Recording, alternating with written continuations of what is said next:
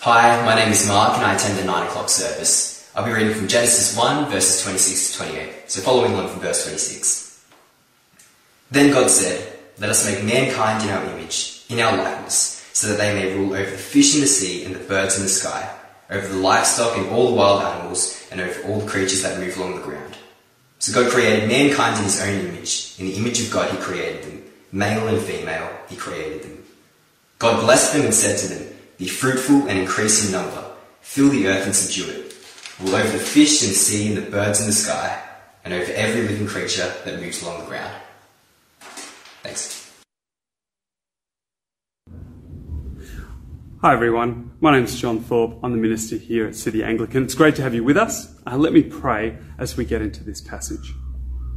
Dear Lord, as we come to your word now, help each of us to come to it humbly.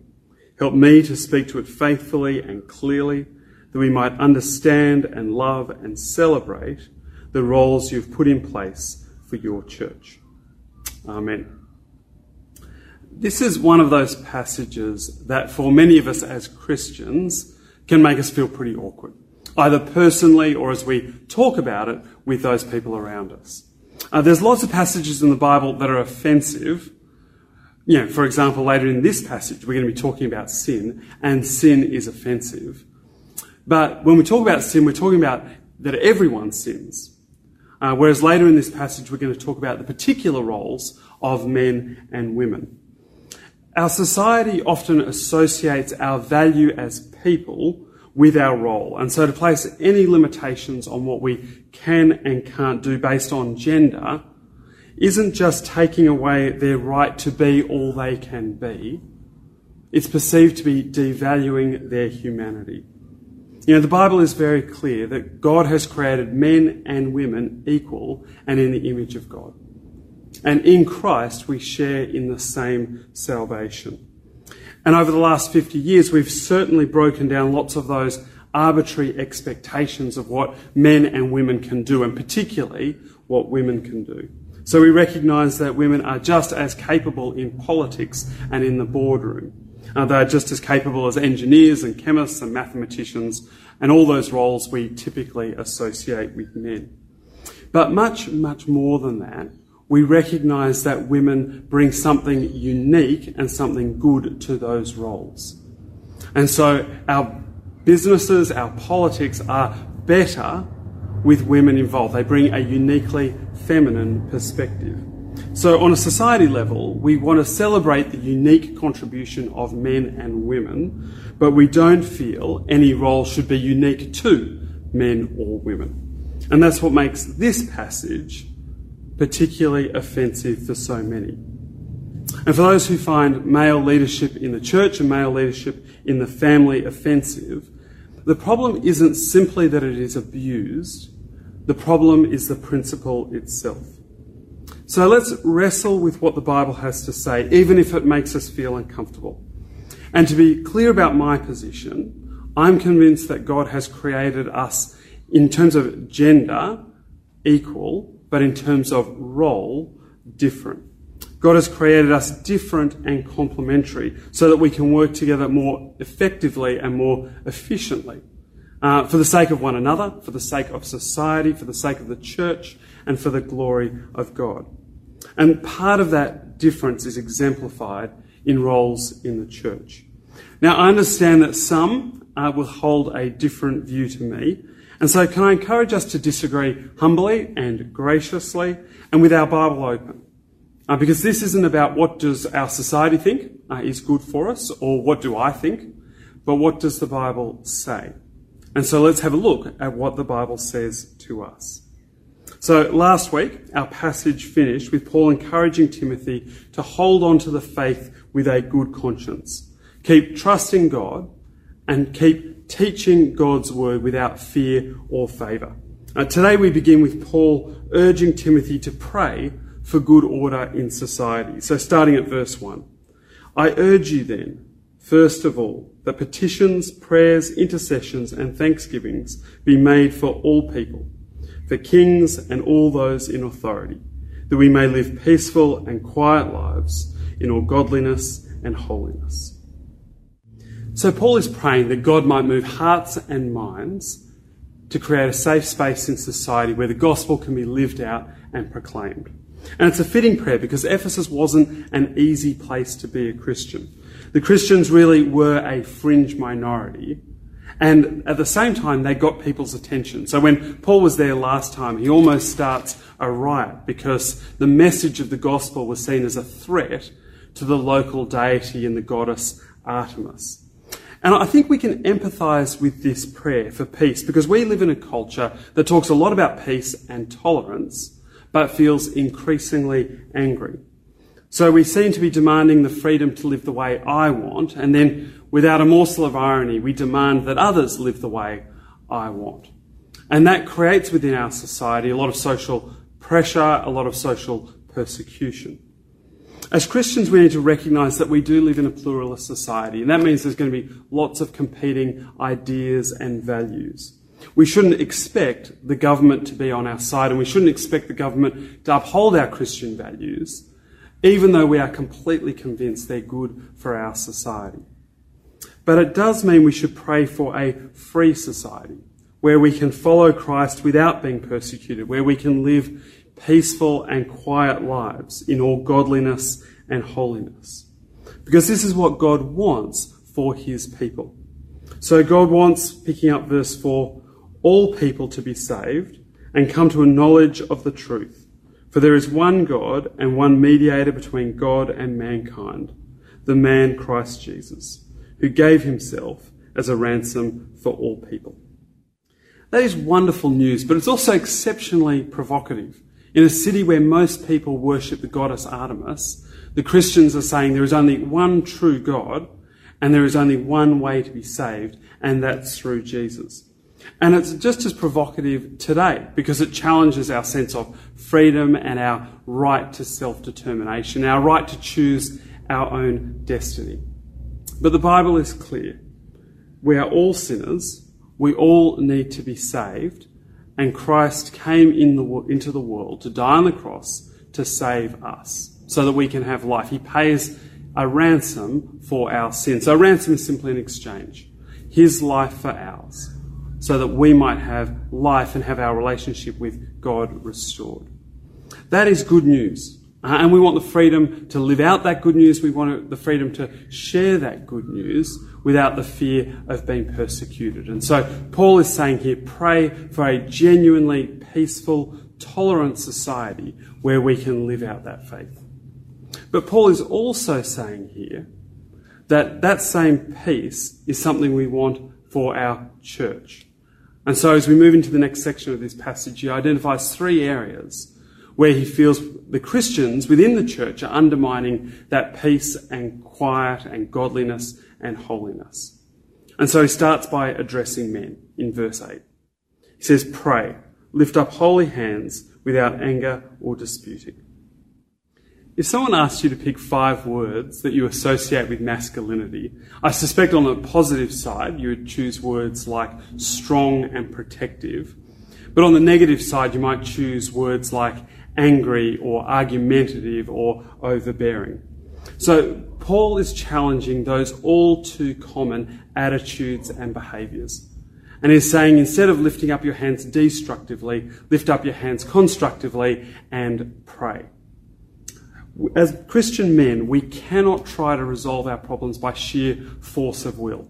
We cannot use anger to overcome opposition or use anger to bully people into getting the outcome that we want.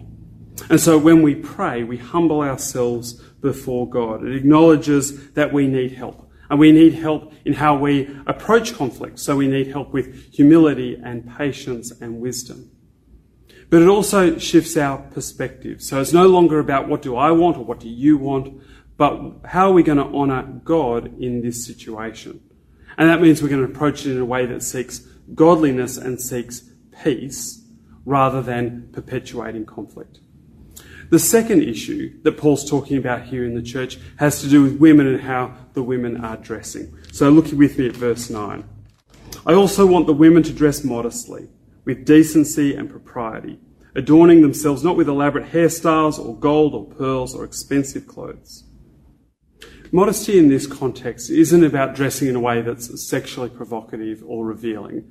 It's about dressing to show off and using clothing and jewellery and beauty to define identity and value and significance. So perhaps they were motivated by vanity and the desire to be affirmed and acknowledged as beautiful. Perhaps it's motivated by a desire to establish their social standing and their social influence. If vanity or social standing are their motivation, then really it's about competing and comparing and power. But whatever their motivation, Paul is saying rather than pursuing beauty on the outside, pursue beauty on the inside. And if you're going to be known for something, then be known for your good deeds. And so in the words of Proverbs, charm is deceptive and beauty is fleeting, but a woman who fears the Lord is to be praised. Finally, Paul addresses the issue of teaching in the church and specifically the role of women with teaching and having authority. So in verse 11, a woman should learn in quietness and full submission. I do not permit a woman to teach or to assume authority over a man. She must be quiet. For many people, this verse is a mic drop moment where you're not quite sure which is more awkward, the screeching of the microphone or that awkward silence straight after. This verse isn't just controversial in terms of what our society thinks and what our society values. It's controversial for many Christians. So there are Christians who are thoroughly committed to understanding the Bible as God's word, but come to a very different view to what I will talk about today. And broadly speaking, there are two main positions amongst Christians. So the first is what's called an egalitarian view, which means men and women are created equal in the image of God, and we are given the same roles. And so for those people who hold an egalitarian view of this passage, they would say that this particular passage is describing a very specific cultural situation and cultural context, and so it doesn't continue to apply to us. Or they might say that the real meaning of the text is lost in translation. So what the words seem to say is not what they actually mean.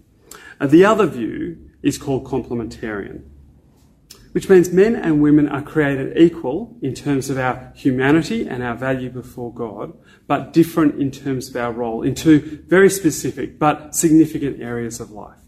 So a complementarian view says men are called to lead in the family and men are called to lead in the church. And one expression of that leadership, and the most significant expression of that leadership, is teaching. So what I'm doing right now, what I do on Sunday morning when we gather together. Now, I'm personally convinced in a complementarian view of Scripture, and I'm convinced that God has put things in that order for our good, so that we might complement one another rather than compete. Which I appreciate some might feel is easy for me to say because I am a man in leadership. But my identity is not in my role. My identity should always be, must always be, in Christ. And so if I'm no longer in this role, if I'm no longer leading a church, and that doesn't change who I am. I'm still saved, I'm still loved by God, and I've still got good works that God has prepared in advance for me to do. So let's get into the specifics of this particular verse and have a look at the detail. A woman should learn in quietness. Quietness here is not the same as silence. It's the same root word that Paul used earlier to describe wanting to live in peace and quiet. So both men and women should seek peace and quiet in the same way that both men and women should be prayerful. But in the context of the Ephesian church, there seems to be a particular group of women who are being particularly contentious and disruptive. And so this lack of quietness seems to be coming from an unwillingness to submit to the leadership of the church. Submission has almost become a trigger word in our modern vocabulary, and there's no doubt that submission as a concept has been used abusively in lots of different ways, in the workplace, in churches, and most particularly in the family. So in the context of the Ephesian church, Paul is addressing the women because there was a particular issue amongst the women. But actually, more broadly, both men and women are called to submit to leadership. So, for example, the writer to the Hebrews says, "Have confidence in your leaders and submit to their authority, because they keep watch over you as those who must give an account. Do this so that their work will be a joy, not a burden, for that would be of no benefit to you." And equally, just like in the family, leaders have a reciprocal responsibility. So from 1 Peter, "Be shepherds of God's flock that is under your care. Watch over them, not because you must, but because you are willing, as God wants you to be, not pursuing dishonest gain, but eager to serve, not lording it over those entrusted to you, but being an example to the flock." So in submission we see different roles, but at the same time a mutual responsibility. And now Paul commands the Ephesian church to honour those unique roles that God has given men and women, and he expresses it in the negative. "I do not permit a woman to teach or to assume authority over a man." It's negative because Paul's addressing a particular issue in the church, but it's underlying a positive principle. So in God's created order of things, men are called to lead the family. And as we see in these verses, the events of the fall don't change or justify reversing that order. And that created order is to be mirrored in men leading the church. So leadership in the church and teaching the body of Christ is one way that God affirms the unique roles of men and women. It's not a comment on the capacity of women to lead or the capacity of women to teach. And it's not saying that women can never teach men in any context. And so in Acts 18 we have an example of Priscilla and Aquila teaching Apollos. And it doesn't prevent women from contributing to all the other aspects of our gatherings together. So men and women read the Bible and pray, and we all share how God is working in our lives. I think one area that we could improve is encouraging women to lead our services, because I don't think anyone would ever mistake leading a service for leading the church. Finally, Paul puts the unique role of men in the context of the unique role of women. So verse 15. "But women will be saved through childbearing if they continue in faith, love and holiness with propriety." Paul isn't saying that women should be barefoot and pregnant in the kitchen. And what he's saying about being saved needs to be understood in the context of what comes directly before and directly after. So just a few verses earlier, Paul has said we're saved through Jesus, who paid the ransom for our sin. And directly after, he affirms that these women are saved if they continue in faith, love and holiness. So what he's talking about here is imploring these particular women to live out their salvation by embracing the unique roles that he has given women, rather than pursuing the unique roles that he has given men. Now, of course, not every woman will be married, not every woman will have children, and Paul actually advocates for singleness in 1 Corinthians as something good, because it allows us to devote ourselves to serving God. But here in Ephesus, there seems to be a particular movement amongst women where some were rejecting marriage or rejecting having children altogether. And so Paul wants to say to these women, don't turn your back on this wonderful, unique role that God has given women. As a society, I'm not sure we know what we want for men and women. In one breath, we're talking about men and women as unique and different, and almost in the same breath, we talk about men and women as being exactly the same. This passage challenges the behaviour of both men and women, but it also affirms a positive principle, that we are different and that different is good. Most things in life are equally open to men and women, but there are some things that God has put aside as unique. We are not in competition. We are designed to complement one another, to work together for our good, but also for our godliness, so that we might live, in picking up the words earlier in our passage, peaceful, quiet lives in all godliness and holiness. Amen.